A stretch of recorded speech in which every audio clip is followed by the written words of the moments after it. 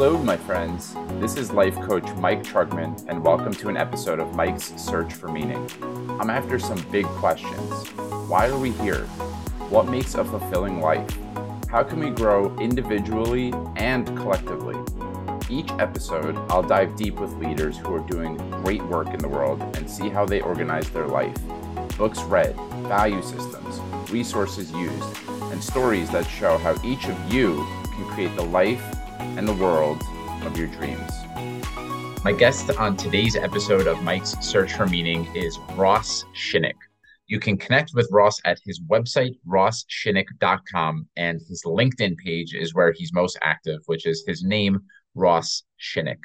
Additionally, I always donate to and raise awareness for the charity or organization of my guest choice. And Ross said that he's going to punt it over to me and say it's my choice. So I have selected the Enneagram Prison Project.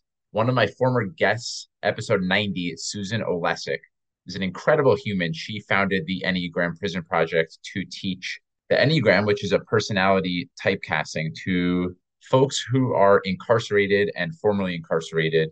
And it's really profoundly healing and transformational work that she does. You should definitely check out the episode and please join me in donating. It's linked in the show notes, the Enneagram Prison Project, as well as Ross's LinkedIn page and his website. Ross was an incredible guest to have on my show. He is what I would characterize as a conscious leader, someone who is really actively taking responsibility for how he shows up in his life and in the world. He's introspective. He gets amazing results at his job, and he's consistently evaluating what success means to him, how to be resilient, how to fail forward, and how to build systems in place for his team. He works at Indeed and has a very senior role at Indeed and ascended the ranks pretty quickly there for really good reason, as you'll find out in the conversation. He's really passionate about culture and what creates really strong cultures. And it's so applicable in the workplace to understand these things. One of the things that I learned from this conversation is that vulnerability is one of the hallmark qualities that is consistent among all of the great cultures as far as workplaces or organizations in the world. Feeling safe being who we are is so important. And the funny thing is that in a lot of work cultures now, vulnerability is not really welcome, and productivity is what's encouraged and profit. And what the funny thing is that when we feel safe being who we are, when we can be vulnerable, when we can really fully show up and not compartmentalize, it actually enhances profit and productivity. And so Ross walks, lives, and breathes this work. He embodies this work. I think you're going to get a lot out of this conversation. And with all that said, settle in, take a deep breath, and enjoy this conversation with Ross Schinik. Mr. Schinik, welcome to Mike's Search for Meaning, my friend. Thank you. It's good to be here. Thanks for having me. I'm excited to talk about the many things, especially leadership. And I always love to understand where people come from and what you were like as a child. I think that's a really interesting place to start these conversations. And so the first question I ask in pretty much every interview is, what was it like at your dinner table when you were growing up? Wow. Well, my dinner table was amazing. I'm the oldest. It was a family of five. I'm the oldest of three. I have two younger brothers. Their names are Drew and Zach. And I think my parents were very particular about creating the right conditions at dinner. We didn't have a TV. We made sure to have good, productive conversations about our day. And if we weren't in a good mood, they would always challenge us. And I think that sets a really good tone.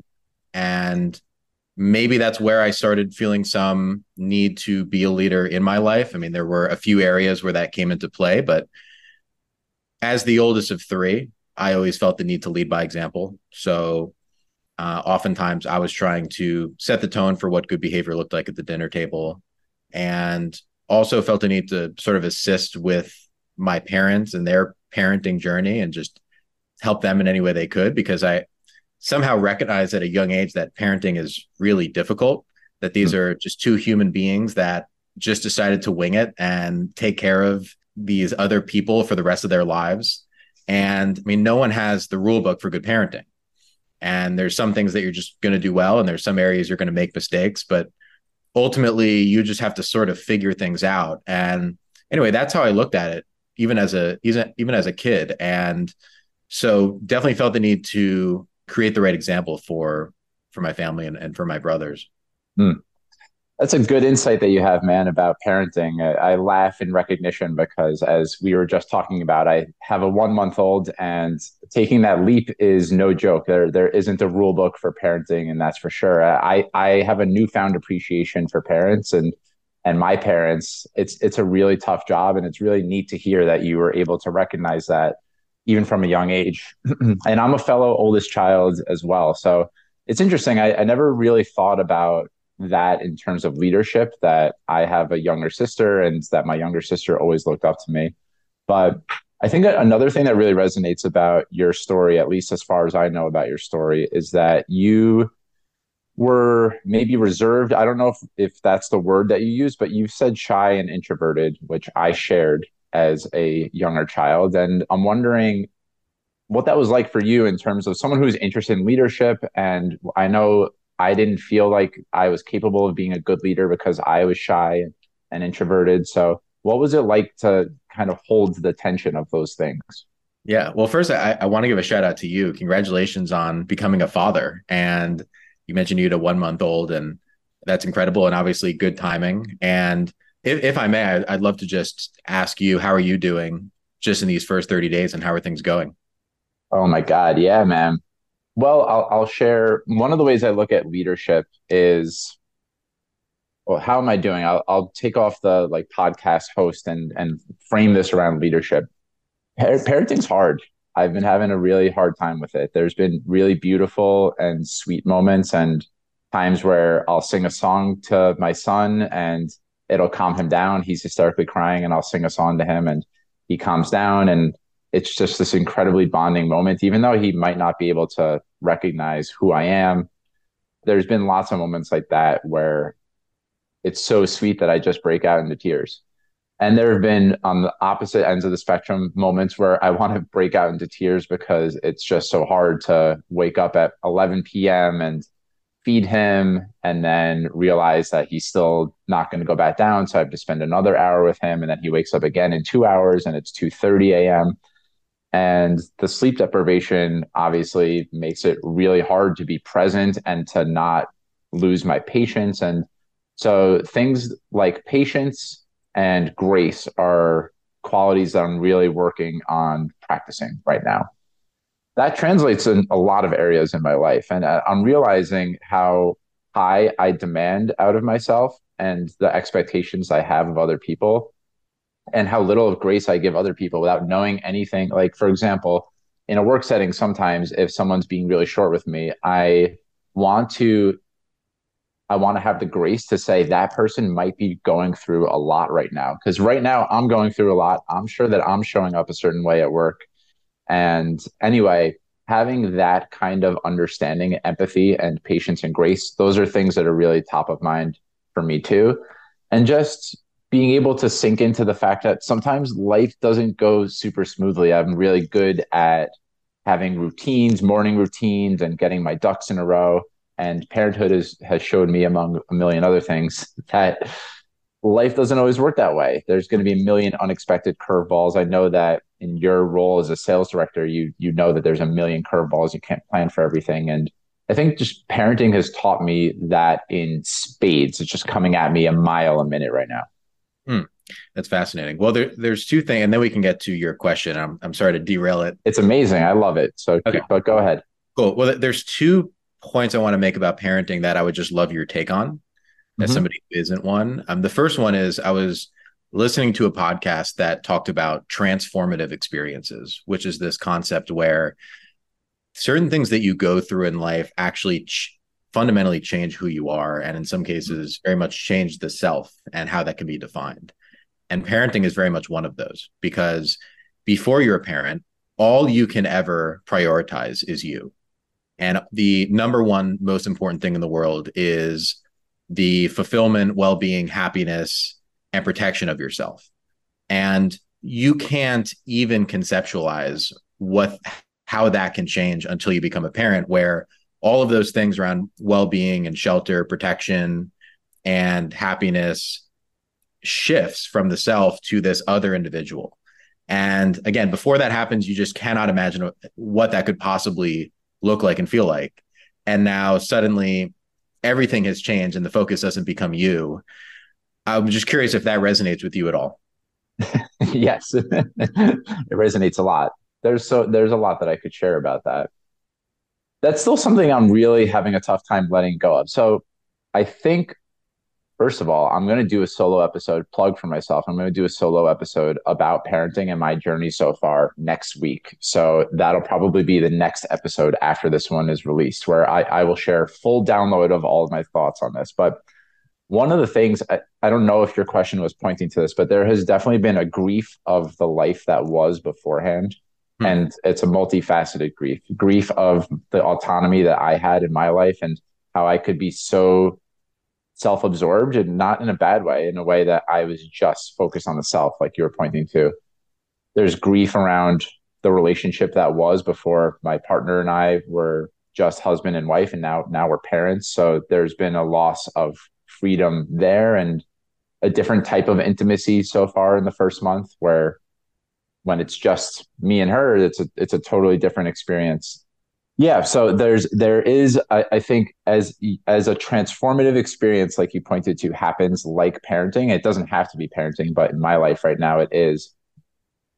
Sometimes there is a loss and a grief that happens because of how transformative the experience is. And in a lot of ways, I'm still going through that, even with mundane, simple things like I want to have my cup of coffee without a baby screaming in my face 2 minutes later.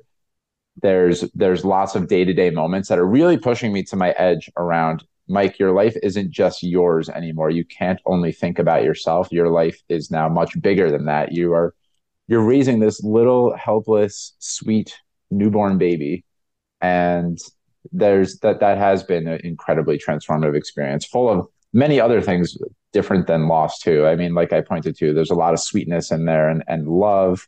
But what was the other thought that you wanted Yeah. to pick my brain on here? Yeah. Well, thanks for the insight on that.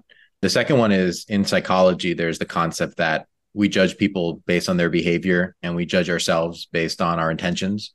And I Mm. think when people become parents, what I would assume is that when you become a parent, that becomes more pronounced, right? Because you have this entire world. If you're going into the office or you're going to deliver a package or you're going to a restaurant, you have this entirely different world back home where you have to take care of this other human being. And that takes away from your time. It takes away from your ability to have energy and do the things that you want. And so the way that you show up is just going to fundamentally change. And in some cases, maybe in your work environment or elsewhere, you're not as present, or you're not as able to be as empathetic, or you're not as able to Mm. be as good of an active listener. Just so much of Mm. your energy and efforts are allocated elsewhere. And as a parent, what you recognize is, well, it's not, I'm not trying to be less good at those things. It's just that I'm incapable of it right now and my intentions are good. I'm just curious if that psychological concept has resonated more as a parent. Yeah, well, that's exactly where the grace comes in, right? It's the expectations that I had of myself pre-parenthood are just, they're not quite as possible right now. I don't have the energy, I don't have the time that I did beforehand. I think there's also a level of, so when I hear intention versus behavior, my intention when my son was born, I had this intention that I was, every time he cried, I was going to gracefully pick him up and be there and nurture him. And of course, reality is much different than that. Sometimes I am really pissed off and really angry. And having a child has actually brought up a lot of my stuff, not some of my stuff, a lot of my stuff, my impatience, my anger, not in a way that I ever, that's a threat. I feel it's important to say that, but that I didn't realize I had access to this anger over the loss of control that I have in my life. And for example, this bed that I have right behind me where I sleep every night has also now double served as my punching bag and my yelling bag when things feel really chaotic and out of control, when I just need 2, 3, 5 minutes to move all that energy through me. There's something about a crying baby that just brings up a lot of pain in me. And one of my reactions to pain to block it off is to have anger and to try and make it stop. And so when all that energy is moving through me, I think it's important to have an outlet like screaming into a pillow, punching the pillow. And my intention before was to, I don't know, I'm going to do air quotes, but do parenting as perfect as possible, which I know is a an impossible expectation, but that's a lot of ways in a lot of ways that's how I've oriented my life is I'm going to do this the best I can. I'm going to try and avoid making mistakes. Parenthood has completely blown all of that up because it's just not possible for me to be like that. Hmm. Yeah. Well, I think this whole thing really speaks to the paradox of finding fulfillment in life because, like, when putting yourself in different environments allows you to see yourself from different perspectives, right? So it's like, Mm-hmm. now that you're a parent and you're presented and confronted with these challenges, you only knew how you were going to react to these situations because you're in them, right? Like you couldn't have predicted that your bed was going to turn into a punching bag or you were going to feel grief or any of these things. And so, but you need these unique experiences to have a better understanding of who you are. It's like it's almost like you're looking at yourself from different angles of a mirror. Mm-hmm. But it's a paradox because these experiences also change who we are, and we therefore we have different, as we change, we have different goals and aspirations. And I mean, you just change fundamentally. So it's like the trying new things and putting yourself in unique environments allows you to find yourself, but you're also changing along the way. It's a really interesting paradigm.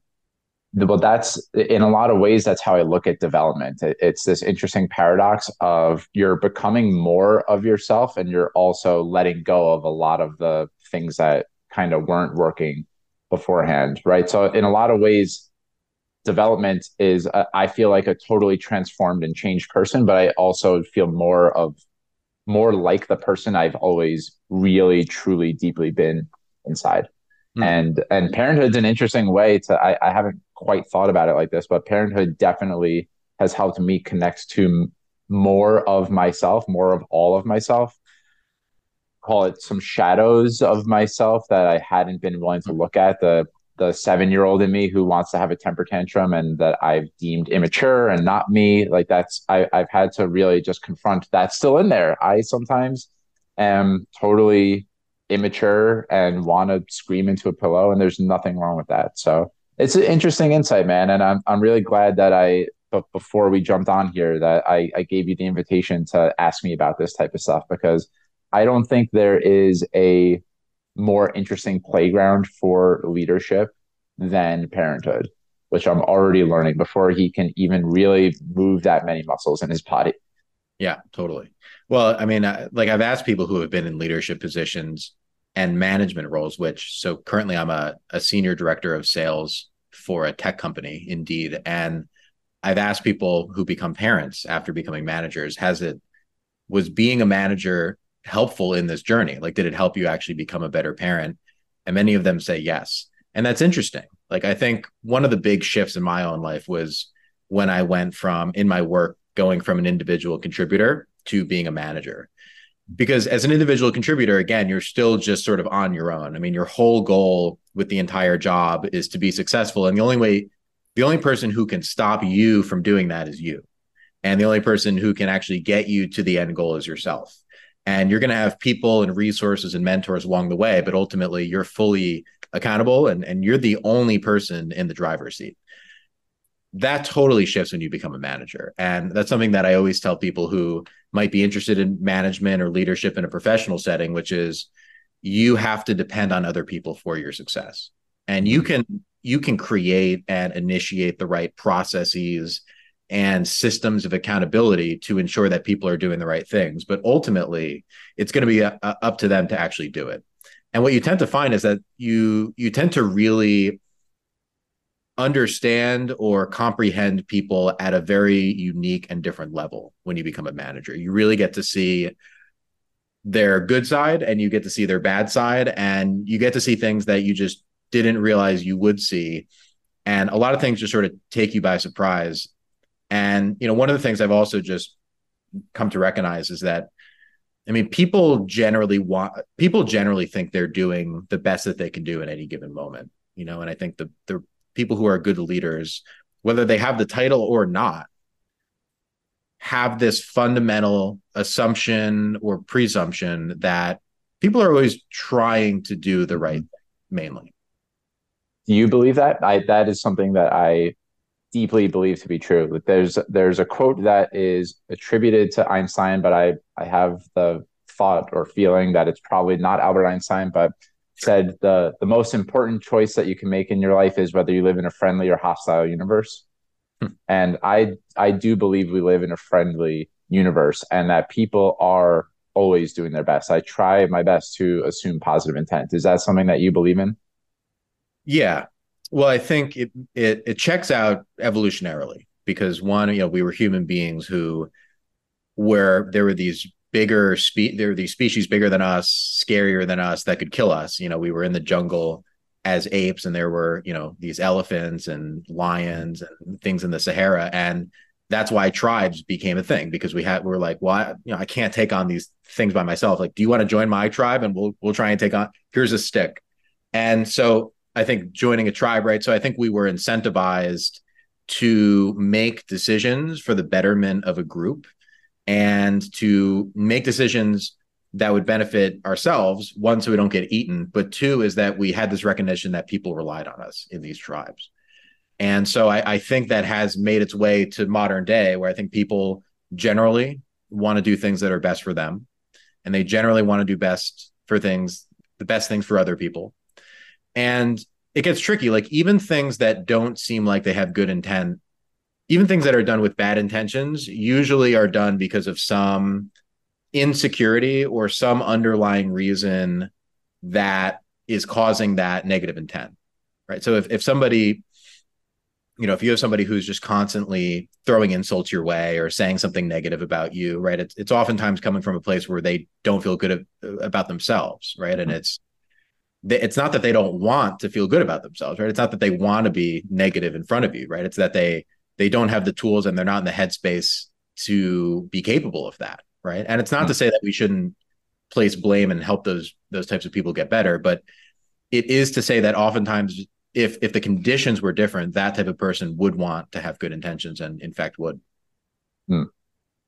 So I want to backtrack a little bit because I we're already exploring such fun terrain, but I think it's really fascinating to understand this kind of mixture of maybe innately being drawn to certain things, but also the way that you've worked at being the person that you are today. And I know, which is the original question before we got into parenthood, and I'm grateful that we did parenthood, but I wanna parse through a little bit about how you've arrived at where you are today. And I know that you have with things like public speaking, worked very intentionally on cultivating a growth mindset and saying, I don't have the skill yet, but I know that it's possible to have that skill. Yep. And as someone who was shy and introverted, there's a few curiosities, but I'm curious if you felt that you couldn't be quite as good of a leader, which I think I don't think that you need. Actually, I know that you don't need to be outgoing and extroverted to be an incredible leader. I think that many of the best leaders can be very reserved and introverted. But did that feel limiting to you? And when did you start to take action on having a growth mindset and acquiring new skills? It took me a really long time to understand that the way that I wasn't the way I always had to be. Hmm. Yeah. Well, I was always shy. And so I think that was definitely the starting point where I remember saying to my mom when I was 7 years old, I'm not going to say hi to somebody in the hallway unless they say hi to me. And actually, I don't remember that. She told me I said that. And yeah, so there was something about initiating conversation or speaking my mind or talking out of turn that I think was scary to me for reasons that I have not uncovered. I think in a lot of ways it's genetics, but I was definitely shy growing up. And then in maybe it was like elementary school, my grades were really bad. And that was strange because most people's grades in elementary school are really good. It's elementary school. And so my parents were concerned and they had me take these tests, IQ tests and otherwise outside of school. And there weren't any like it didn't seem to be an IQ issue or otherwise. And eventually, after a couple of years of these tests, what I was diagnosed with was called mixed expressive receptive disorder, a mild version of it, which essentially meant that there is a disconnect between what somebody says and how I interpret the information. And furthermore, there's a disconnect between what I'm trying to convey and what's actually being conveyed to somebody else. And this was a really bad formula for a classroom setting because you have the teacher who's trying to explain something to you and you're understanding it differently. And then when a test comes out, I'm trying to convey my answer and it's coming out differently from what's on the page. So it was like this double whammy. And so my grades were incredibly poor in elementary school and middle school. And I applied for these like learning extensions, these like resource centers that they provide oftentimes in public school. And I was declined those resources. And so I switched to a private school in high school going into 11th grade. So from that, I became really introspective as a result of this. I felt this incredible disconnect between my own intellectual capabilities and how I was actually performing. And all of my good friends, and I went to a pretty good school where people did pretty well for the most part. My friend group had very good grades, and I felt like an outlier because I was with getting bad grades. And this combination of shyness and introspection, I think, is what made me introverted. And although it is a personality trait, so it's not necessarily environmentally impacted, but the way I see it is I became more introverted as a result of this. And I just had created the space where I really dug deep into who I was and why it is that I'm different from other people and this sense of adversity that I was trying to overcome. And, looking back, it doesn't feel like it was a huge thing. I mean, my grades were poor and I figured it out. And then I ended up going to college and eventually got a job. But I remember in the moment, it was really difficult, whether it was depression or anxiety during that time. It was difficult to try and figure out who I was in those moments. So it all stemmed from that. And I viewed teachers really as the leaders in my life. And I felt like in some cases they had sort of failed me, even though in many instances it wasn't necessarily their fault, but it felt that way. And that here were these people who could give me guidance and help me be successful, but they weren't able to do that. And I was denied again the resource center at the school. And it didn't feel like people were on my side to help me be successful. And this instilled just a very intense feeling of, I just don't want people in my life to feel the way I did. And so for a while, my journey had been figuring out how to build myself up so that I can help create a life and an environment and a space for people to feel like they have the resources to be successful. And that was from there, my passion for leadership just exploded. I mean, that was really the single goal for a while, was to become part of an organization where I can work my way up and then have a team of people who I can continue to build up. And from there, I felt I would be able to feel fulfilled, which, as we could talk about, did. Yeah. Well, I'm curious about a lot of things, but what did you learn about yourself when you started to dig with who am I? And were there support systems in your life? I'm placing myself at when I was 17 or 14, or even when I was 20 in college. I think that there was an appetite in me for that. I really wanted to discover more about who I was, and I felt like an outlier like you did, but I just didn't have the wherewithal to make any profound sort of self-discovery. I wasn't really ready for that until a little bit later in my life. And even when I felt ready, I needed a lot of support in my life. So I'm curious about, like, if we double click on discovery of who I am and what fulfills me, what did you learn about yourself in those moments? Yeah. Well, my big hero is my mom, because she is the person who was deeply interested and concerned, but interested in helping me really find myself. And so she, first of all, went to bat for me from an educational standpoint with moving me to a private school. I have all these memories of us, driving around, checking out different private schools, and I would be there for the day and meet the kids. And so she was kind of just very focused on making sure that I had what I needed. She was the one who took me to several psychologists and psychiatrists who would conduct these exams to run these assessments on things around personality and possible disorders and any sort of disconnect that I was feeling. But lastly, she's also a therapist. So she was a psychology major and became a licensed clinical social worker. So she's deeply interested in the human mind and behavioralism, why people act the way they do, and connecting the dots between looking at somebody's behavior and then the personality traits and the underpinnings of why it is that they're making those decisions. And so I think a lot of my interest in intrigue and introspection came, one, because she is like that, but two, because she's interested in that and pushed me to be engaged in that type of thought. So shout out to her. That's a big part of it. What I learned about myself back then, I mean, I think the biggest was just that I am somebody who's introspective. And it took me a while to recognize that not everybody was thinking in the way that I do. And one of the exercises I would do was just write a lot. And I would write down my thoughts and feelings and things I was insecure about, or goals that I had, or things that were on my mind. And so I got into writing really early. And none of my friends were doing any of those things, right? They were more focused on other things and their own goals, but I don't think they had that level of introspection that I had. And I think also what it allowed me to do was to be able to communicate some of these high level thoughts and have really good conversations and dialogue about, like, why are we the way we are? Why do we act the way we act? And, what are some of the reasons that people say the things that they do? So just by looking at myself, and then I think I can oftentimes generalize that to other people. And sometimes I'm wrong, but a lot of times there's some good models you can use to kind of understand why people are doing things.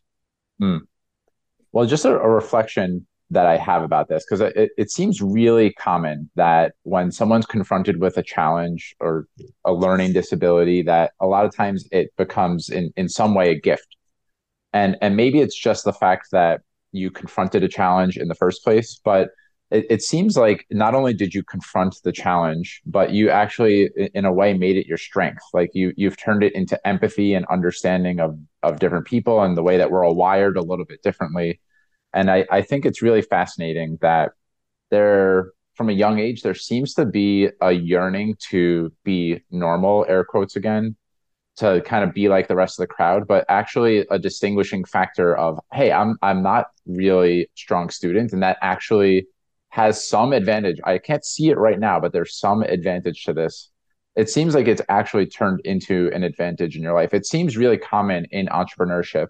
Like in the beginning of my personal development journey, I listened to a lot of entrepreneurs who were dyslexic or in some way really had a hard time at school. I know this is true for Gary Vee, and we could have a whole separate conversation about what success even means. But a lot of folks are able to turn the thing that's a challenge and make it a gift. And I'm curious, in this conversation, I can already sense how good of a listener you are. There's ways, these little things that are happening, like you're mirroring back what I'm saying with the exact words that I used. You're very present. I'm wondering, and I know that I've alluded to this, that you've built skills in public speaking. You're very eloquent, very articulate. What are a couple of ways that you actively built these skills that it seems like weren't inherently, innately present for you when you were younger? Well, thanks for the compliments. That, yeah, means the world that you recognize that and would say that. So thank you for that. Of course. Well, backing up a little bit, I think that's just the best approach to take when it comes to challenges, right? Because everyone has challenges and their own perceptions of their challenges, right? So, I have these sets of challenges, but somebody else has a separate set. So I think a lot of times we have the wrong mindset around this, where people just want the problem to go away. I think that's the mainstream opinion of problems is once I get past this problem that I have in my life, then I'll be good to go. Right. Until, of course, the next problem comes around. And they're like, all right, well, it's just 3 more weeks until this really stressful presentation. Now in late October after this presentation, then I'll be coasting. It's like, okay, well, then something else comes around. You're like, you get sick and you're like, okay, well, once I get over this flu, then I'll be good to go. It's like, the problem is now it's been 40 years of you saying that, right? So I think what's important for people to stop and to recognize is that it isn't the fact that problems exist. It is your own perception of those problems. And almost all problems can be used to equip yourself to improve moving forward. And there's some outliers towards the end of the spectrum where things are very high suffering and unfortunately have disastrous effects on people's lives. So I'm not referring to those, but really anything before the high impact ones, usually your problems can help, you can turn those into things to help improve yourself. And a lot of times too, it has a lot to do with your own feelings of competence towards those problems. So a lot of times the reasons that problems can be magnified is because you have this feeling that you can't do it. And the fear of failure can be scary for people. The feeling of not being good enough can be scary for people. And also oftentimes there can be the incorrect, like I think these suboptimal ways of dealing with the problem. So, and these are twofold. One is a lot of times people will generalize problems towards other facets of their life. So they'll say to themselves, well, I bombed this presentation. I guess I must not be good at anything. Right. Or, my baby's been crying all day. I can't get my baby to stop crying. I'm a terrible father. And, I must be a terrible, husband, and I must be a terrible friend and son. And right. So that you take this one problem and now everything else in your life that you had some inkling of maybe not being great at, now suddenly all of those things go out the window. So for all of those reasons, it is so important to be mindful of what are the challenges in your life? How can you look at those? How can you improve upon those? And how can you forgive yourself if you're not addressing and completing and being successful in those areas to the extent that you want to be? And so for me, the insecurity around being shy or introverted or not feeling like I'm as smart as other people, I was able to overcome that just by working on myself, whether it was exercising more, whether it was reading more, writing more, and talking to more people. I felt like I became really social when I got into college. I joined Greek life. I joined lots of different clubs. And then when I graduated college, I went into a sales profession where, in case people didn't know, right, there's a lot of talking there. And there's, you're in my case, we were making 60 to 80 calls a day to complete strangers in an attempt to persuade them to give us money in exchange for value and time. And that is only going to continue to build that strength.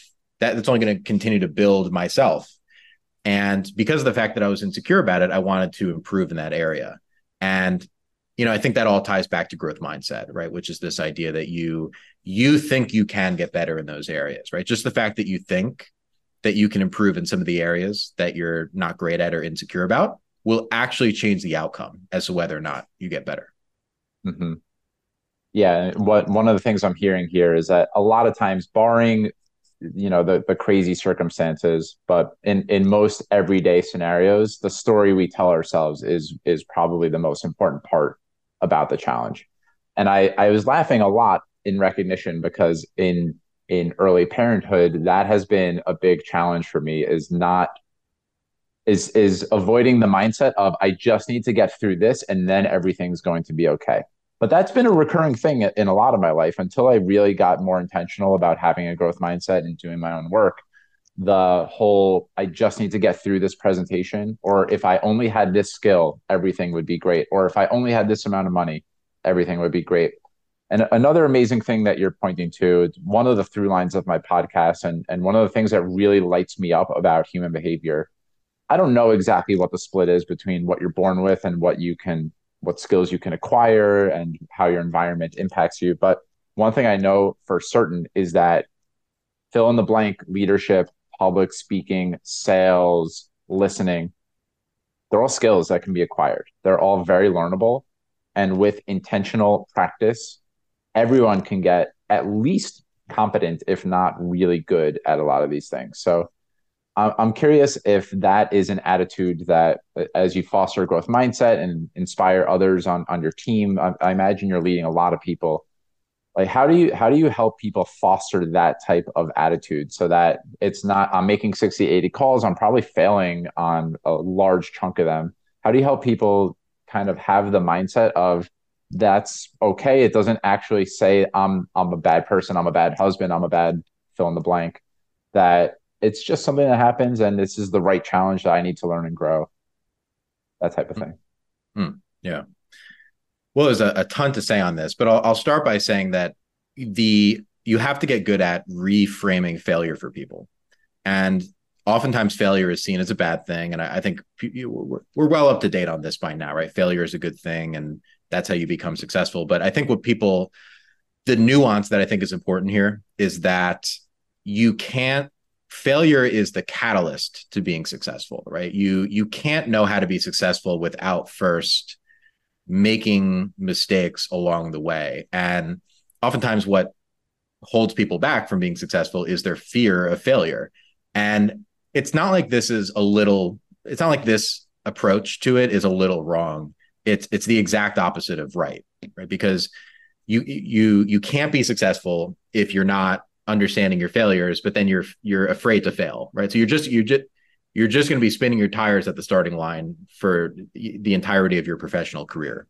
So oftentimes what I say is, a lot of times, and this is particular to managers who are trying to increase activity and productivity, oftentimes their talk track will be something like, well, you have to do more so that you can get more yeses, right? You can get more people who are going to agree to work with you and speak with you. So you have to do more and reach out more. But it's the opposite, right? You need to reach out to more people so that more people say no, so that you can learn why they said no, so that next time you reach out to somebody, you can do things differently so they say yes. And that little piece is oftentimes missed, I think, in the communication between leadership and, it sounds like we're talking about professional settings now, between leadership and the employees. And I think second thing is, it's important to create a link between the work that employees are doing every day and the skills that those are developing that will yield good results in the long run. So recognizing that what you're doing day to day is not confined to the work that you're doing day to day. So the obvious example for me is going to be sales. Yes, let's say, so back in 2017, I was in sales on the floor and I was making 80 calls a day. Yes, I want to make 80 calls a day so I can get people on the phone and get more sales.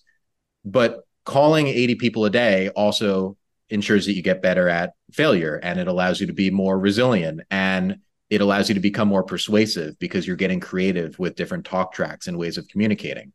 It also allows you to become more of a chameleon because you're calling people of different sexes and ethnicities and backgrounds and personality types and geographic locations and cultural differences. You're getting a different idea of how different people communicate, right? So you can become more of a chameleon and you can match their style better. All of those are skills that are applicable when you leave the office. And all of those skills are applicable when you move on to your next job. And good leaders are connecting the dots between the work that the employees are doing every day and the implications of those skills in the long run and in their next job. And everybody wants to be successful in their professional career, right? You want to be financially free. You want to be able to support people, your family and friends financially. You want to be able to get to a place where you have the time to do the things that you want in your life. And you want people to look up to you and be inspired by you. And you want to have influence that has a positive impact on the people around you and on society. Usually people will agree that in an ideal world, those are things that they have. And so managers should be incentivized to help employees understand that the work that they're doing here will help them get to the next role. And if the employee doesn't feel that way, then it's possible they're not in the right role, in which case the leader's job is to help them understand what it is that they want out of a job. But what the key difference here is, just to maybe tie a bow on this, is decent to good leaders are good at helping employees do the job well. But great to excellent leaders help employees do the job well and set themselves up for future jobs by ensuring that they're developing a skill set that will make them good once they move. Mm-hmm. And put another way, I've heard before that good leaders are really good at getting the results and helping other people get results, and great leaders empower other great leaders, right? It's that you are in a lot of ways creating other leaders, people who don't need to be watched over, who develop their own autonomy, own way of doing things. But Hmm. Man, there's so many directions that we can go, Ross. I think psychological safety is such an important underpinning of what fosters really healthy development. And a lot of times what allows someone's risk appetite and fear of failure appetite to be enhanced or increased is knowing that there's some sense of psychological safety. And this is something that you put down as a topic that matters to you. It's something that's very important to me. So, what are some ways that you look at safety when building a relationship with employees or even outside of the professional workplace? Just what are some ways that you look at establishing safety? Because I think safety is a lot of times what underpins flourishing and success. Yeah. Well, first, just to define it in my own terms, to me, psychological safety is cultivating an atmosphere where people feel like they can be themselves and bring up concerns if they have them. So just to set that there. Yeah, there's a lot to it. I think first I want to touch on why sometimes people don't do it, which is that people who don't cultivate psychological safety, I think, have the perception that it can cause people to slack off or be lazy or not. It won't yield as much productivity as they want. It's like, well, if my employees feel safe, then won't they feel safe not getting all the work done? And, the opposite is true. And we'll touch on that. But that's, I think, the initial perception. The reality is psychological safety ensures that people can come to you if there are questions or concerns and that they can be their authentic self. And that just branches out into a million different topics. So one is it ensures better collaboration. Those employees are going to be working with other employees more. You want to create a space where people feel like they can share their thoughts and ideas. And it's only possible if there's safety. Like if you've ever been on, like if you're listening to this and you're currently on a team where, I mean, just ask yourself, like, could you bring up an idea to your team or your boss, just something that could work or just something you've noticed could help make the team better? Would you feel comfortable doing that? And if the answer is yes, there probably is psychological safety there. And if the answer is no, there probably isn't. And, I learned about psychological safety from my first boss, this guy, Michael, and he was my sales director in New York. And anytime I brought up an idea to him, he would bring it in front of the team and he would have me present it and go through all these ideas. And sometimes he wouldn't even spot check it. He would just have me like speak to these things because he trusted that I could bring good ideas to the team. And, he did that for other people on the team as well. But it allowed me to be my true self. And it gave me approval that you are allowed to challenge the process and you are allowed to think of unique and new ideas that you think could help us get to the end goal more effectively or more efficiently. And I knew from that point on that I wanted to be able to cultivate psychological safety.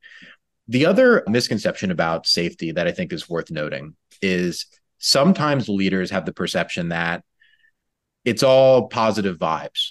Like safety is all about like, hey, you can succeed, you can fail, but it's all good over here. That's not psychological safety. In fact, a lot of times good leaders who cultivate psychological safety are really hard on their people. And there's a really good quote around someone, it was the coach of the San Antonio Spurs who was known for leading an exceptional basketball team, who would say to the basketball players, I have high expectations for you and I know that you can achieve them. And to me, that summarizes psychological safety so perfectly, which is that, look, it's going to be challenging. And if there's something that you're not doing the right way, I'm going to call you out on it. And I'm always here to support you and give you the right resources that you need to succeed. But I will hold you accountable to the right things. And success in this role means that you are doing XYZ things and you are able to achieve these goals. And it's in your best interest to do well at this job. And if there's any time where you're going down a path where it's going to lead to anything but success, you're going to hear from me about it. And it's this feeling that this person has got you and this person is genuinely here for the team and isn't afraid to give the right feedback when it's necessary. So that to me is the second piece of the misconception around it. It's not, everybody out in a field holding hands talking about how great, right, doing team bonding activities. It can be tough. It can be tough, but the team feels challenged in all the right ways and they want to be there. And so, one of the ways that there's a couple ways that I cultivate it just to tie the bow on this, but Like one of the main ones is active listening, as you've talked about. That like even if somebody is saying something that doesn't make sense or isn't the right way, I'm going to hear you in full, and I'm going to ask you questions to help you better understand if your idea is going to be useful or not. And then the second one is just a good balance between positive reinforcement and negative reinforcement. So the positive reinforcement being really specific about the compliment or the reinforcement that you're giving. So not just good job on this project, but particularly saying, hey, when you gave this presentation, one thing I really liked was how on slide 3, you really slowed down and you gave emphasis on the really important parts. And I think when you did that, the audience and the employees really started to pay a lot more attention. And that's something that I think you should continue to do because you do a really good job of that. And it's just the specificity of it is usually the game changer for people in understanding what they're doing well. So anyway, I could go on about this for another 3 hours, but let's stop there. Yeah, well, I'm noticing the desire in me to put into practice what you just said, and I was thinking, Ross, I really appreciated when about 6 minutes into this conversation, you asked me about parenting and how that ties to leadership, and how you really set the table for a really wonderful conversation to emerge. I really appreciated that about you. So I'm sitting with the specificity of positive reinforcement there. I'm also I'm also sitting with how I don't know if you look at self-love or compassion as topics of interest to you, but they've been really top of mind for me. And there's a similar misconception about each of these, that they are squishy and holding hands in the fields, like you said. And a lot of times self-love is actually just paradoxically, it's allowing the dark parts of you to be there and saying that's okay too. And that's what I'm hearing with psychological safety is it's not just rah rah, everything's good, we avoid having the hard conversations. It's quite the opposite. It's actually from a place of love, from a place of positive intent. I'm going to share the thoughts, feelings, reactions that I have. But what underpins that is that this is a space of love, really. It doesn't have to you don't have to use that word if that sounds too squishy, but it's I want the absolute best for you, and I want you to succeed, and here's how I'm seeing it. So it's not avoiding hard conversations, it's actually just creating space for the hard conversation to happen without it being criticism, blame, contempt, criticism, like things like that. So Well, from it is. here, there's a couple of other things that I'm really drawn to about your story. And I know that you've had a mindfulness practice. This is another thing, meditation, mindfulness, that I think gets, I don't know, misunderstood for sure. That meditation is simply go into a cave or go into a quiet area, feet crossed on a chair. It's all positive thoughts. Everything's peaceful. That has Yeah. not been the case for my mindfulness practice, but I know that you've been really actively using that to better yourself. And I'm curious if you could just talk a little bit about your mindfulness practice. Yeah, thanks.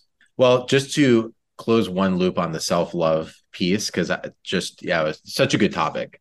It is love. Like the end state of leading a strong team is love. And there's many reasons for that, but I just want to touch on one, which is your regardless of the team that you have, that is your team. And you are spending your time and attention working with that team. And when we look back on our lives, we're going to care not only about how successful we were, how much money we made, what we accomplished, but also the time we spent and who we did it with. And you want to come to terms with the fact that every day you are working with that particular team, with those particular people, with the goal of helping each other get better. And that's a beautiful thing, right? And just as a concept, teams are a beautiful thing, right? A lot of people operate in the world doing things solo, and that has its advantages too. But I mean, there are real benefits to teams that not everybody has access to. And so that's just worth the gratitude there, as well. Mm-hmm. Anyway, so let me pivot now to meditation, which I think you can connect some dots there. But meditation, that was my 2021 New Year's resolution. And it came off the back of one, just being interested in that, in being mindful. But two was I was experiencing really bad anxiety at the time, bad generalized anxiety, where I would go through these waves where I like genuinely didn't feel like myself, where I felt like I was almost taking a back seat of my own life. And during these, they would come in waves, and a wave could be anywhere from like 7 to 14 days. And during those experiences, I felt I had trouble listening. I had trouble being eloquent and talking about the things I was trying to say. Word retrieval was really difficult.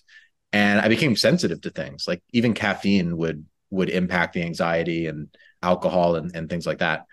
And it was really a frustrating and difficult experience to go through those waves of anxiety because I just didn't feel like myself. And it was exacerbated because I was in a sales job. So I'm like, okay, now not only do I have to experience this anxiety, I have to like pretend I don't have it to try and get this person to spend money. And it's difficult to be persuasive when you're anxious, right? It's difficult enough to just be yourself when you're anxious. It's a totally different level when you're trying to like have to like interact with this other person and like try like the back and forth of it and the social grace involved with it just all became very foreign when I was going through these bouts of anxiety. And I was like, I have to solve for this, which I think does go back to self-love. I think when you're in the face of challenges, you don't want to just recognize the problem that you have. You also want to work on solutions. And so that's what I did. In 2021, my New Year's resolution was to meditate. And originally I was using, and still am, but only on occasion, using an app where it was about 20 minutes a day. There was an intro course involved, and I did it. I've been doing it every day since the start of 2021. So I'm going on about 2.5 years of meditating every single day, with the exception of maybe 3 or 4 days. And for me, the meditation journey has come in many different waves. So in the first wave, there was just this acknowledgement that I am constantly thinking, and I'm thinking without even noticing the fact that I'm thinking. And it's weird. There's a strange duality involved where you're involved in some sort of task or you're doing something, but the back of your mind is thinking about something else. And Sam Harris is the creator of the app that I use, Waking Up, but he has a really good example around this where he does this when he's public speaking. You might be listening to this podcast, but you're probably thinking about something else, right? Like what did I have for what should I have for lunch today? Or did I forget my phone in the car? I could have sworn right. But it's so strange that the human mind can do that. You can be listening to me, whatever amount percentage you're paying attention to this, but you're also in the back of your mind thinking about something else. For good or for bad, that's the first thing I noticed, was that just the fact that that happens. And to me, I thought that was fascinating. And what I recognized was that I'm just not being fully present in my life, where even when I'm spending time with good friends and family or working on an important project, I wasn't giving it my full attention. And therefore, I was doing a disservice to those things. And so from there, it helped me realize that being present is, if not one of the most important things, the most important thing, because all you really have is your ability to pay attention at any given time. Like people say that time is the most important resource. I would say right up there with time is attention. Your ability to, I mean, whatever you're paying attention to right now is literally your life. And I had felt like that was being fragmented by thoughts that were just roaming around in the background. And so the first step of the meditation experience was just recognizing that that was going on and just being accepting of that. And I think this plays to one of the comments you made around, it's not just allowing positive thoughts and rejecting negative thoughts. It's just the observation that you are thinking.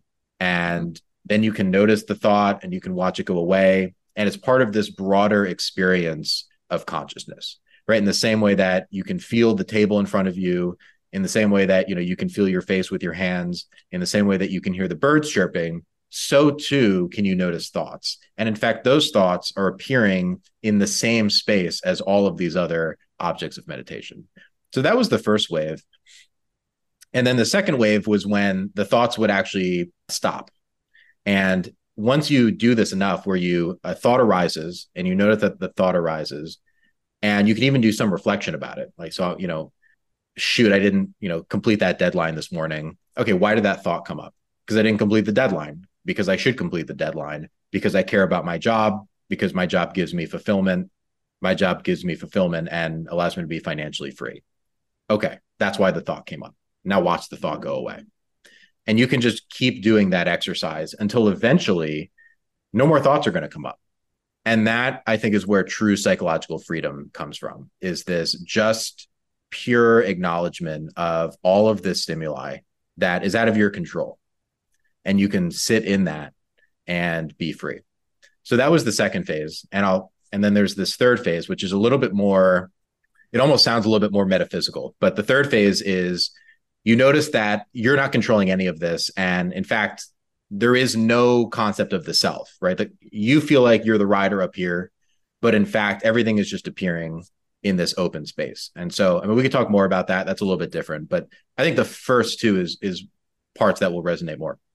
Yeah, I mean, I'm all for going all the way there on this podcast, so that we never need to hold anything back. I'm down to get into the metaphysical, but yeah, man, I don't think I've ever done a deep dive into Sam Harris's work, but I've listened to him on podcasts before, and I am familiar with his work, and he is an absolute student and teacher of consciousness. And I'm just wondering, we can get into the metaphysical, but a lot of times the barrier into entry for meditation is that it just kind of sucks in the beginning. It's really hard. And a lot of times if we have been overthinking, it's meditation is exactly the thing we need, but it's also the hardest thing to do. Meaning sitting still and just allowing all the thoughts that maybe you're trying to bury or avoid and just allowing them to be there can actually cause pain, not just psychic pain, but even sometimes physical pain. I'm wondering if there was a certain amount of time in the beginning that it took to adjust to it, or if maybe you had laid enough groundwork in other areas that you just took to it pretty quickly. Like what was the journey like for you in terms of January 1st, 2021? I'm meditating. 3 weeks in, it started to feel like I was making progress. So what was it like for you? Well, I think I have trouble giving advice for people who just blindly want to get into meditation. And I don't mean blindly in that they don't have any reason for it, but they they heard it could be good for relieving anxiety or helping with stress or helping with their negative thoughts. And so they figured they'd give it a try. For me, it was really difficult anxiety. It felt like I was at my wit's end in a way. Like I was trying everything I could to relieve the anxiety that I was experiencing. Like I would go through times where I wouldn't drink or do other things, or I tried being very social and always going out as a way to relieve it. I tried being a hermit and never going out to try and relieve it. I tried changing up my diet. I tried different types of exercises, and it just felt like nothing I would do would help me overcome this anxiety. And when I came to grips with the fact that, well, maybe it's just the way I'm actually thinking about the anxiety, that's when I got into it. But it was coming off the back of this essentially suffering was what pushed me into that. I feel like I had no other choice. So put differently, I don't know how I would have gotten into it if it was any less severe than that, because there's a lot of research on this. Tons of people love trying meditation, and then after around the 3 to 5 month mark, they drop off. And I don't fully know what to make of that. I think it's difficult for people to. It takes a long time.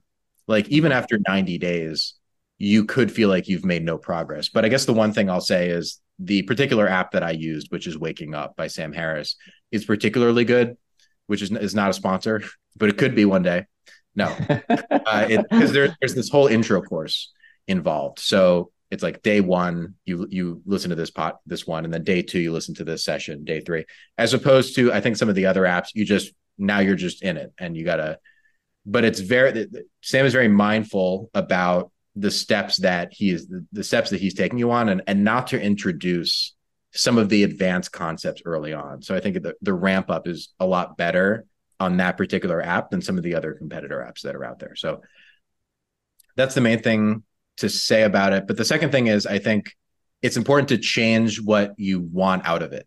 So if you're trying to get into meditation, you want to change what you want out of it. And you want to change it from think about the reason that you're going into meditation, and then now just drop all expectation that that's actually going to work. Because meditation actually isn't meant to do anything, right? It's actually just meant to help you acknowledge things that are already there. And meditation didn't help me necessarily relieve my anxiety. Meditation helped me recognize what my anxiety was from a physiological perspective so that I could better notice it and come to peace with it. And by coming to peace with it, it was relieved. So it's almost this indirect method of achieving some of those goals of inner peace. Yeah.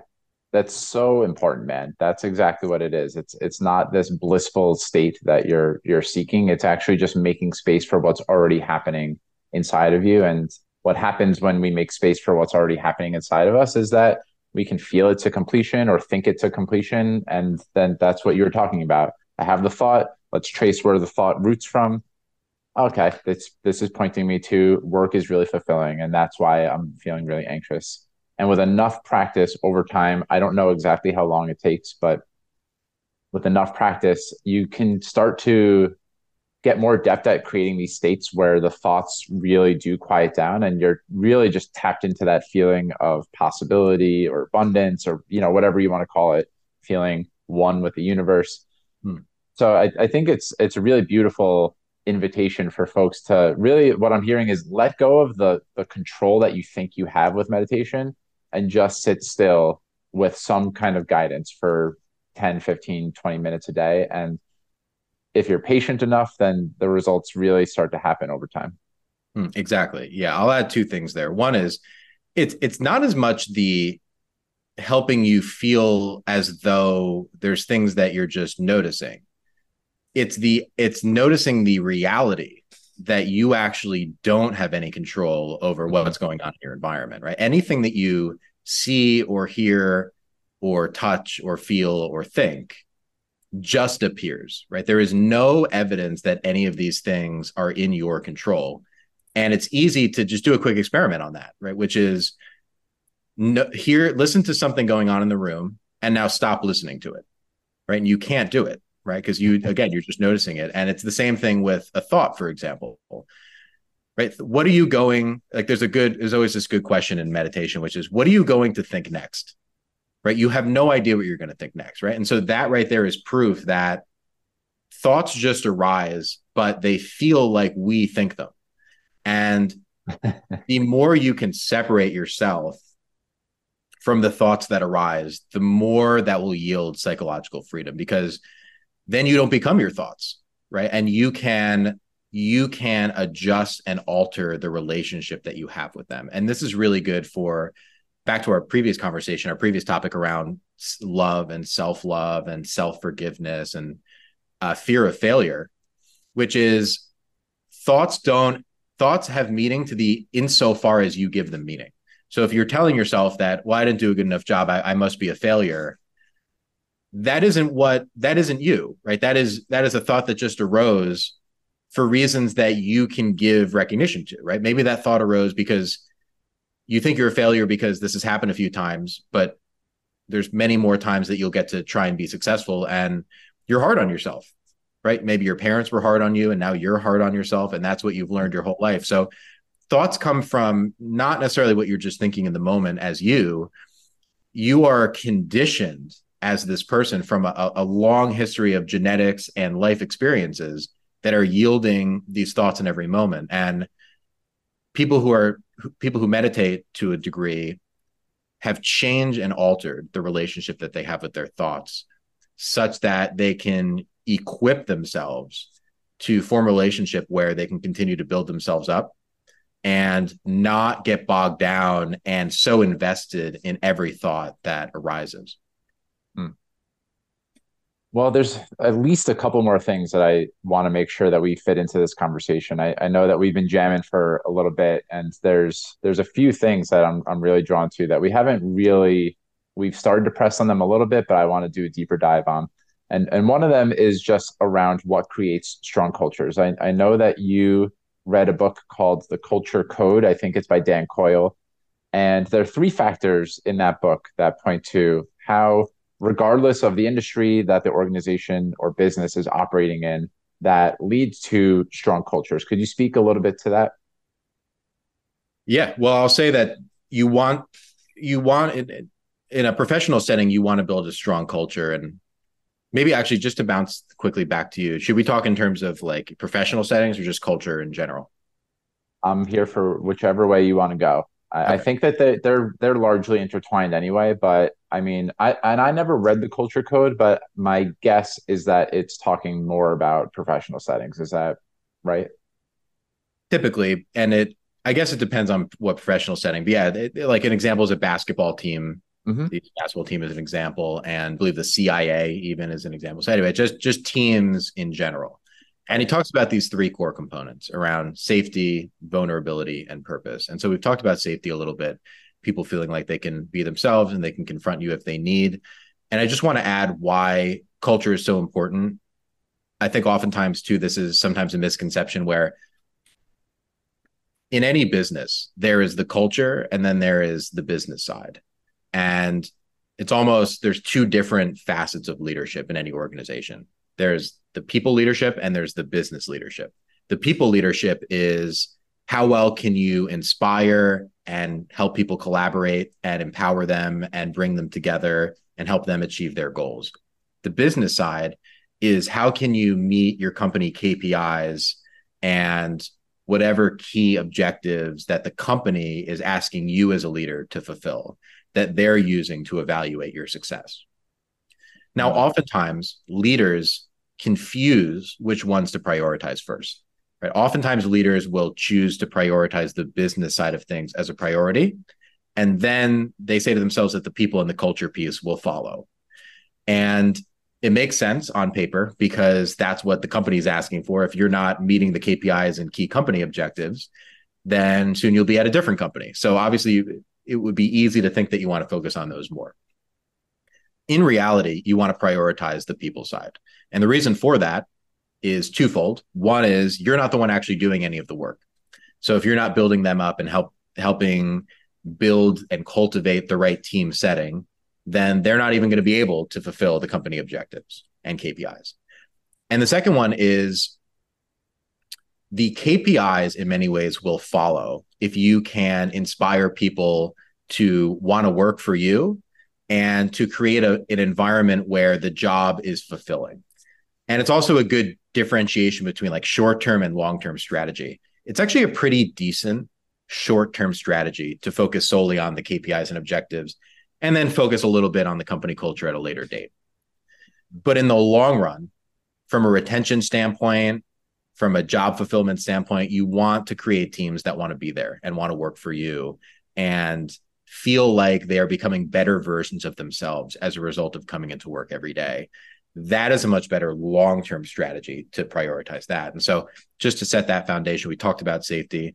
The second one is vulnerability, which is this idea that you want to create an environment where people are willing to be open about insecurities and things that they aren't necessarily good at.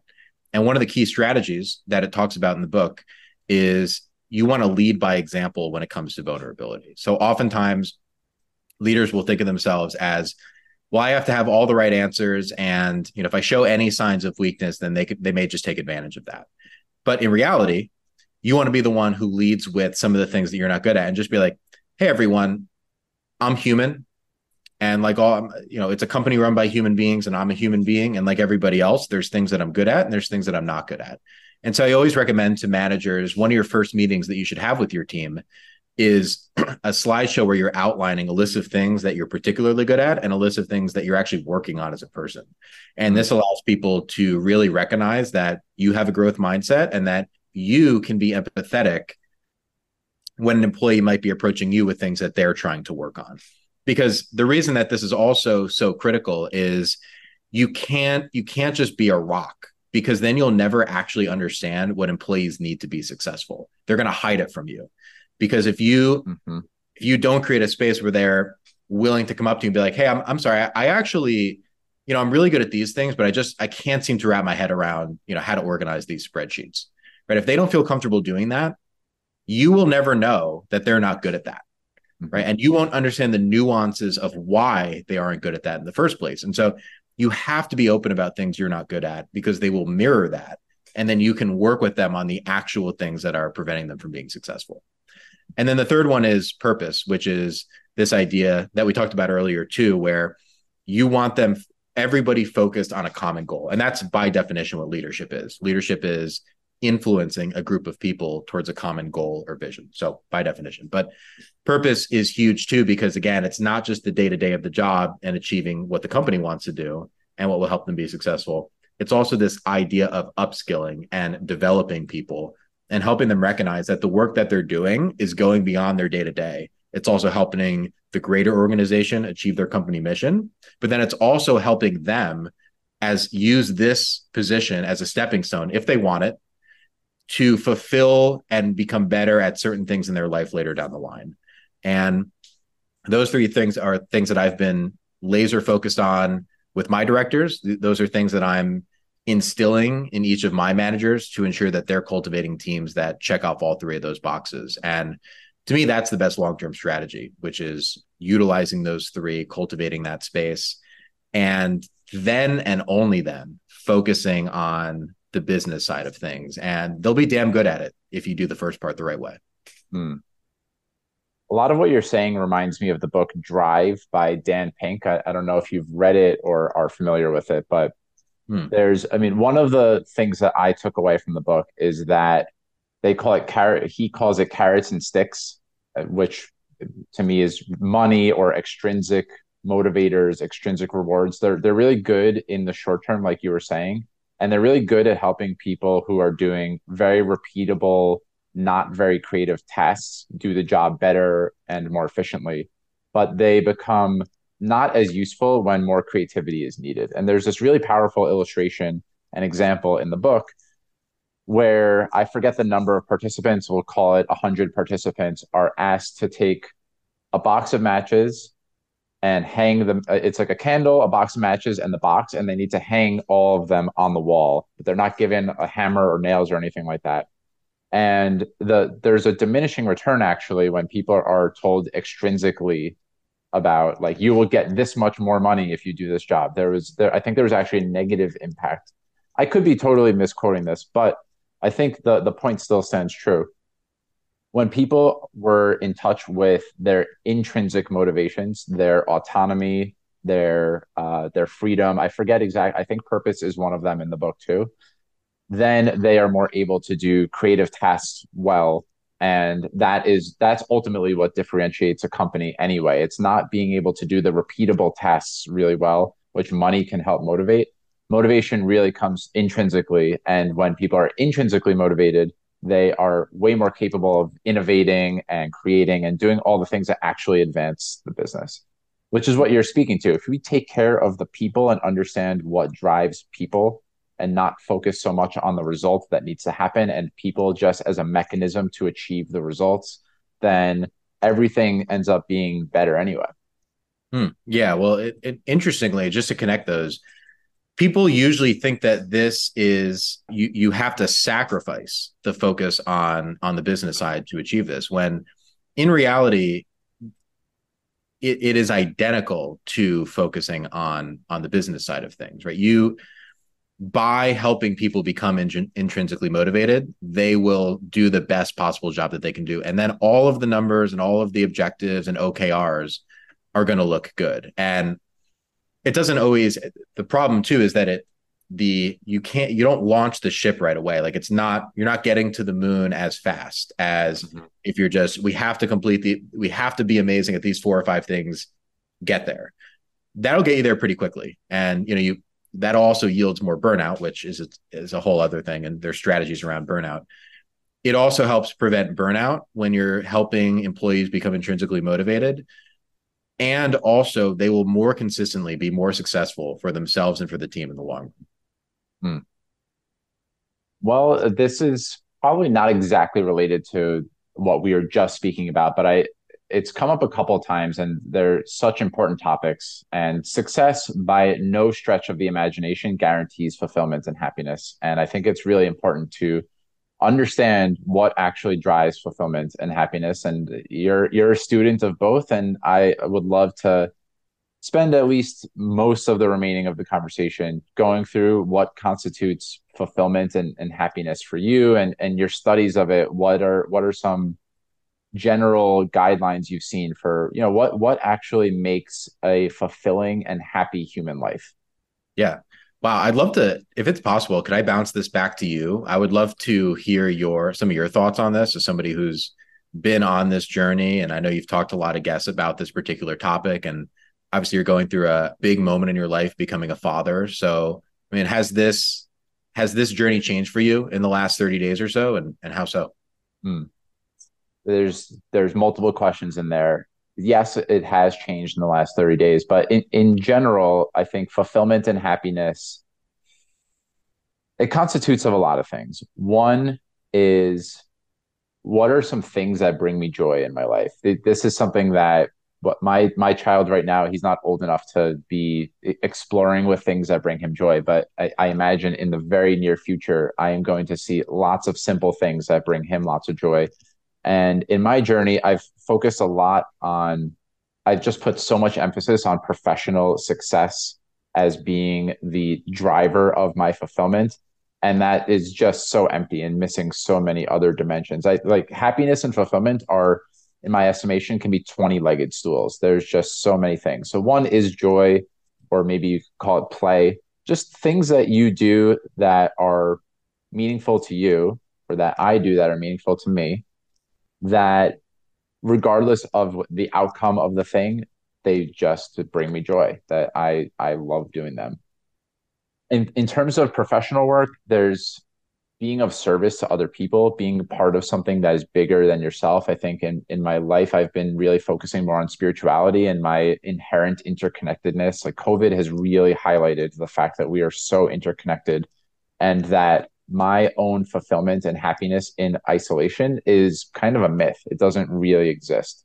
And Hmm. so if I'm only focusing on myself, this is something that has certainly shifted in the last 30 days. If I'm only focusing on myself, that is, again, missing a large component of what makes a really full, fulfilling life. Connection and relationships are crucial. Those are maybe some of the most important aspects of it. So being connected with people that I admire, feel safe with, look up to, can really be myself with. And then I think there's some really basic stuff like loving myself, connecting with myself, understanding what matters to me and acting on what matters to me. And there's a level of improvement, like being excellent at things that are meaningful to me, and developing skills is something that brings happiness and fulfillment. Looking at challenges as, or obstacles as, teachers in my life, and being able to see everything as being a benevolent force that's here to help me and support my growth in some way. Being committed to growth brings me lots of fulfillment. Enjoying process over results. And then, being connected to the earth, being connected to nature, eating well, exercising, all these things that contribute to my well-being, those are much more important, even though I know as I say this that my life isn't completely aligned, and I'm really working on this constantly, that I do spend a lot of my time trying to achieve professional success, and I know that that can be hollow, but the conditioning is so deep that it's just this constant looking, unlearning, focusing on it. And anyway, those are some thoughts about what fulfillment and happiness look like to me. Nice. Thanks for sharing those. Yeah, the last one was interesting in that, yeah, there's this tug and pull where, we want happiness to be all this whole inner peace concept, but some things were just conditioned so hard to want. Mm-hmm. And whether it's that we're evolutionarily wired that way, or we had some family member who was just so adamant that we should pursue a certain direction in our lives, that we just can't help but feel that we're not fully successful if we don't achieve that thing. And in some cases, I think that's fine. Like, I think everybody should have one thing that they kind of obsess over, that they want to do in their life. And I just think the key is not having too many of those things. So Mm-hmm. you can have one thing that you really obsess over. So for you, it sounds like a few things, but the one you just mentioned is around professional success. And, I share that as well. I want to feel fulfilled in my professional career and inspire and influence a large number of people and continue to be a leader to those around me.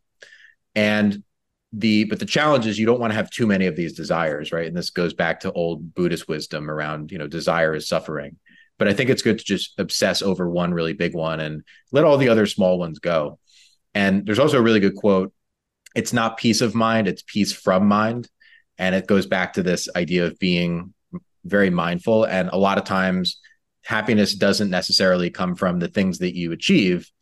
It comes from your ability to have gratitude in any given moment and to truly Hmm. be in the moment. And yeah, there's a little bit of a paradox there between that and wanting to achieve something. But I mean, we're hardwired to achieve things. We're human beings. We've gone through evolution, and we tend to compare ourselves to others who have achieved things, and maybe we want that too. There's some things that are hard to undo, but also you want to recognize that for yourself. Like, what are the things that help you be fulfilled? Is it to be financially free? Is it to retire early? Is it to start a family? Is it to travel a lot? Pick your thing, obsess over that thing, and then do the things that need to be done to get there. And the journey of getting there, I think, can be broken down in a couple of ways too. The first one is you want to create what I call artificial suffering, which is that you want to often do things that tend to be a little bit more challenging. And I read this somewhere that if you're deciding between two things to do in the future, choose the one that's more difficult in the short term. So an example of this might be, I want to, I'm debating whether, the weekend's coming up. I'm debating whether I want to go to the gym before I go to dinner, or if I want to just, watch a movie and eat junk food.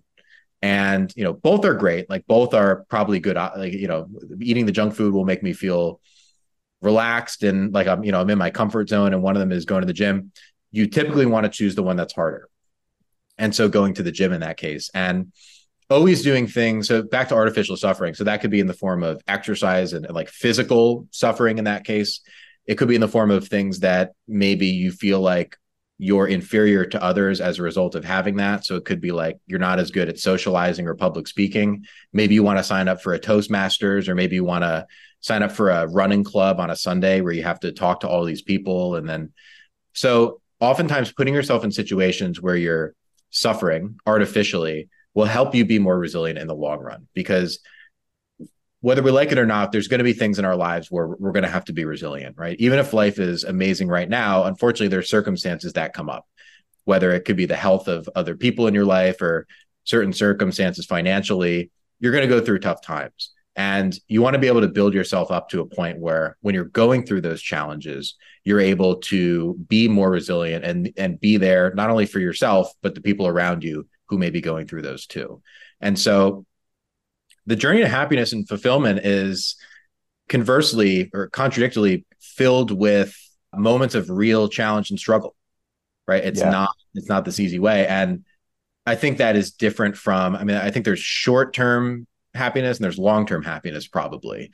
Like, short-term happiness are like these moments that we get where things are great, right? Like maybe you're eating popcorn and it's like the butter on the popcorn is so good. And now you're like that moment is just so nice. But now you're in 2 minutes, you're done with the popcorn. And those are fine. But ultimately, what we want to strive for is the long-term happiness and this idea of feeling fulfilled and peace for mind. And in order to achieve that, you want to go through things that really challenge yourself and digging deep and being introspective about what might be holding you back from that. And then putting yourself out there and going out of your comfort zone and trying new things and failing and being awkward and all of the things that come with that journey, right? But you got to take the first step. Yeah.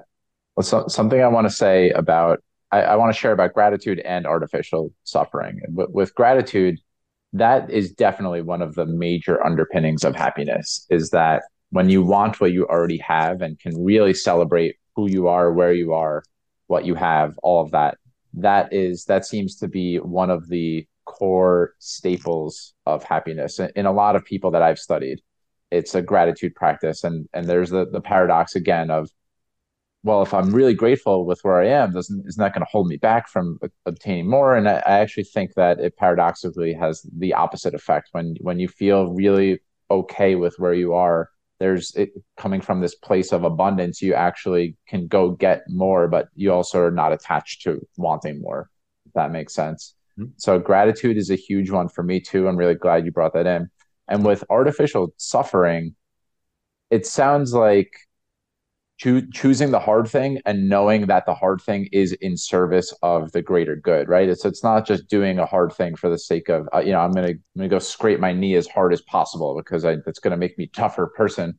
it's yeah, exercise is good for my health. Health matters to me.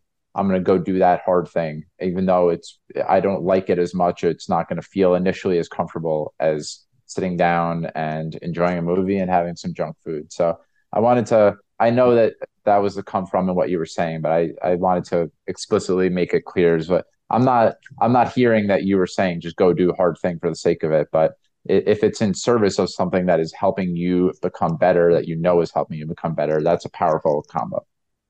Well, I think people have a deep down, they have a pretty good instinct of what's holding them back, Yes. and the fact like that is the journey is how do you break through that, right? And sometimes it feels impossible. Like, you need to go out there. And so I'll just use the example of maybe you're feeling isolated, and the key to happiness is like building a community or a network around you.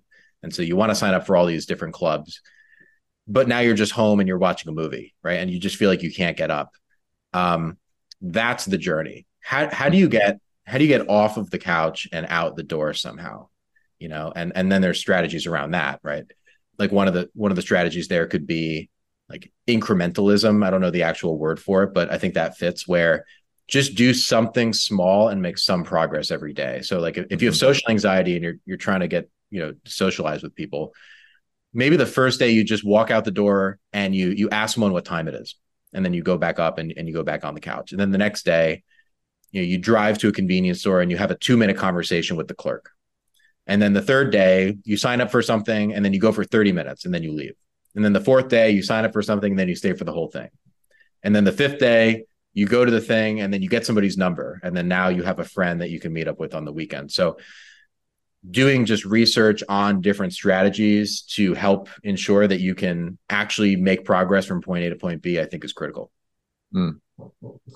Well, Ross, is there anything that we haven't spoken about so far today that you would like to speak about now, bring into the conversation? And if not, I just have a few more questions for you.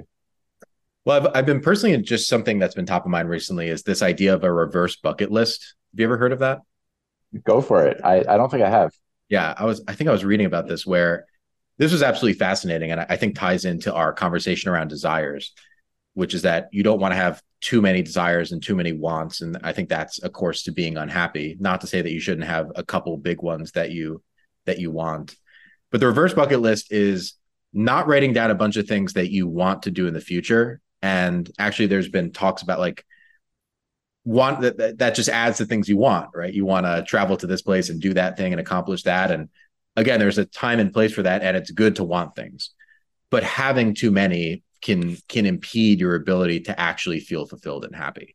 And the reverse bucket list is actually a list of things that you want to stop wanting. And so one of the things that I've been experimenting with recently is cold showers. And Mhm. so one that's linked to a ton of really good research around health that I'm not the expert in, so I won't go into. But essentially, the warm showers are great, and but it's a desire, and cold showers are much better for you. So first of all, it's just beneficial to do it. But what I've been practicing is just waking up in the morning and turning on the shower, and whatever the temperature is, I just walk in right away. And this ties in well with mindfulness too, because nothing bad is going to happen if you walk into a cold shower, right? You're going to shiver for a couple seconds and think to yourself, this is brutal, but it's not going to kill you, and it's not going to injure you. And it's going to feel like physical suffering for a couple seconds. And in some cases it is, but that is a perfect experiment to run.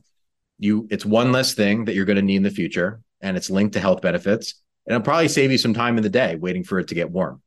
And obviously, just a pretty simple example there, but always finding small things that you realize that you want in your day and slowly and surely eliminating those. And that'll allow you to focus more exclusively on the things that you know are important in your life. I love that, man. And as someone who does cold showers every morning, that makes me feel good. In some ways, I've already backed into a tiny reverse bucket list. So I love that concept. And yeah, I just have a couple more questions that I typically ask at the back end of the interviews that would love to pick your brain on. And you started to speak about how, as a leader, you model where you are. These weren't the words that you used, but essentially where you're unfinished, where you're working on an edge, you're working on some area of yourself. And so, what's an area that you're really focused on right now in terms of your own improvement and development? Yeah. Well, the big thing for me is emotional leadership. That's always a journey that I've been on where you have leaders that can be very emphatic and can very versatile in terms of how they're addressing a room or how they're presenting themselves. And for me, I've always felt pretty siloed in terms of the tone I'm using and how I'm coming across. And some feedback that people have given to me in my past is that I can be monotone or like I can't change my inflection as well as some other people. And that can be impeding if I'm trying to get across an important point or I'm trying to empathize with somebody who's going through a tough time. And I've gotten much better at it and something that I'm always focused on. And so I've been reading about that quite a bit as well. And just, I want to be a leader where anybody feels like they can come to me if they're struggling with something or they want advice on something. And I think we can create a space where like the goals are important and being successful in the role is important, but also the human connection that we're all at the end of the day spending our time together doing this and trying to ensure each other's success. And, I have to be the one setting that tone. And I don't know if I always do that. So Hmm. I'm certainly working on that. Beautiful, man. Well, thank you for sharing. Thanks for all the shares that you've had in this episode. It's been really meaningful for me. Yeah. What's an ordinary everyday moment that brings you great joy? Walks. I would say, I mean, after Andrew Huberman's suggestion around, taking walks I've started walking a lot more. I went to DC a couple weeks ago and with my girlfriend and we walked around. I mean, we walked like 8 miles a day around downtown and walked around the museums and walked around Georgetown. Beautiful city, by the way, but walked around there a ton. And just recognizing that one thing that I was talking to my girlfriend, Madison, about this. And one thing we observed was our conversation quality actually changes when we're on the walk. And like we'll be relaxing at one of our apartments, and the conversation is fine. Like there's nothing particular about it. And but the second we start going on a walk, all of a sudden we're talking about the psychology of why we do certain things throughout the day and some sort of work dynamic or some thing that she's working on or I'm working on to help feel more fulfilled day to day. And it's one of those like you can have your cake and eat it too, because you're outside and you're getting exercise and you're around other people and you're engaging in good dialogue. And it's just a win-win all around. And speaking of time and attention, I mean, it's just a great use of time and attention. And for those who meditate, it's actually walking meditation is a really good strategy because it's a totally different experience. And for some people, it actually allows them to be more mindful because the environment in front of you is constantly changing. I think sometimes when it can be really stagnant, if you're just sitting in a room and it's stagnant, it can be easier to have thoughts arise or more thoughts might arise and more distractions because there's less stimuli going on. But when you're walking, there's a lot more in your physical environment that you can focus on. So you can focus on your knees that are bending. You can focus on your feet that are moving.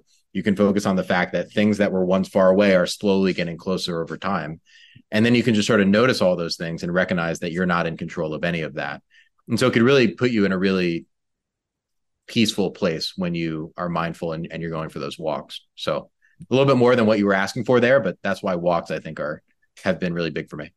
No, it's awesome, man. Walks have been really big for me too. And it's reminding me, I think it was Steve Jobs who famously took a lot of his important calls on walks because there's just something that happens in our brain when we're outside, we're getting sunlight, we're moving around, that the synapses in our brain are firing in a different way. And we have more interesting conversations, better insights. So it's a cool thing to share with the audience. When you hear the word success, who is the first person that comes to mind? I would say my mom, Hmm. because she, like me, had her challenges and I think really found herself in her life. And I think part of my own journey of understanding who I am and learning what I need in my day to day and in my life to feel like the best version of myself and to do the things I want to do came from her strong desire and ambition to find that in her own life too. And I think watching her lead by example in that way was very inspiring. Hmm. Well, shout out to Mrs. Schinik. She's Yeah. clearly she raised a good boy, and she's had a really strong impact on your life. So two more easy questions. Well, one's an easy one, one's probably not so easy. Where can folks connect with you? I know you have a LinkedIn. Is that really where you'd invite folks to connect with you? Yeah. LinkedIn's the best way. Okay. And then the final question that I ask in every interview. This is not easy, so I don't know why I said it was easy, but the podcast is called Mike's Search for Meaning, and I would love to hear in your words what it means to live a meaningful life. To live a meaningful life is to recognize all of the amazing things that you already have and to give more of your time and attention to recognizing those things. And further, being more conscious and aware of areas in your life that are detracting from you and what's important in your life, and understanding the power of saying no to things Mm, and the power of understanding the tectonic plates that are priorities and recognizing that what may have once been a priority may no longer. And to consistently put yourself first in a way that paradoxically will help other people too. Recognizing that you don't need to set yourself on fire to keep other people warm, mm, and understanding that being laser focused on what will help you in your life, recognizing that you are worthy and deserving of meeting and achieving those things in your life.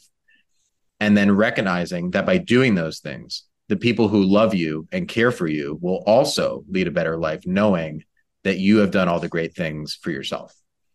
And I think all of that stems from this continued journey around being present in each moment, recognizing that the future and the past, anytime those, anytime that you are thinking about those things, it's always just a moment in the present that those thoughts are arising.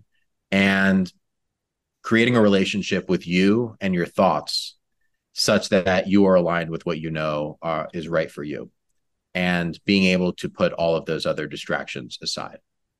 mm. Well, Ross, thank you for being present here with me for the last 2 hours or so. There's been many quotables, lots of downloads of insight in this episode. I just appreciate the student that you are of yourself and of human behavior. Your team at Indeed is very fortunate to have you. I think that that's probably something that they're grateful for in their life, is that they have you organizing their team, creating psychological safety, really focused on how you can inspire what's best for them, focusing on the people and not just the business results that need to happen.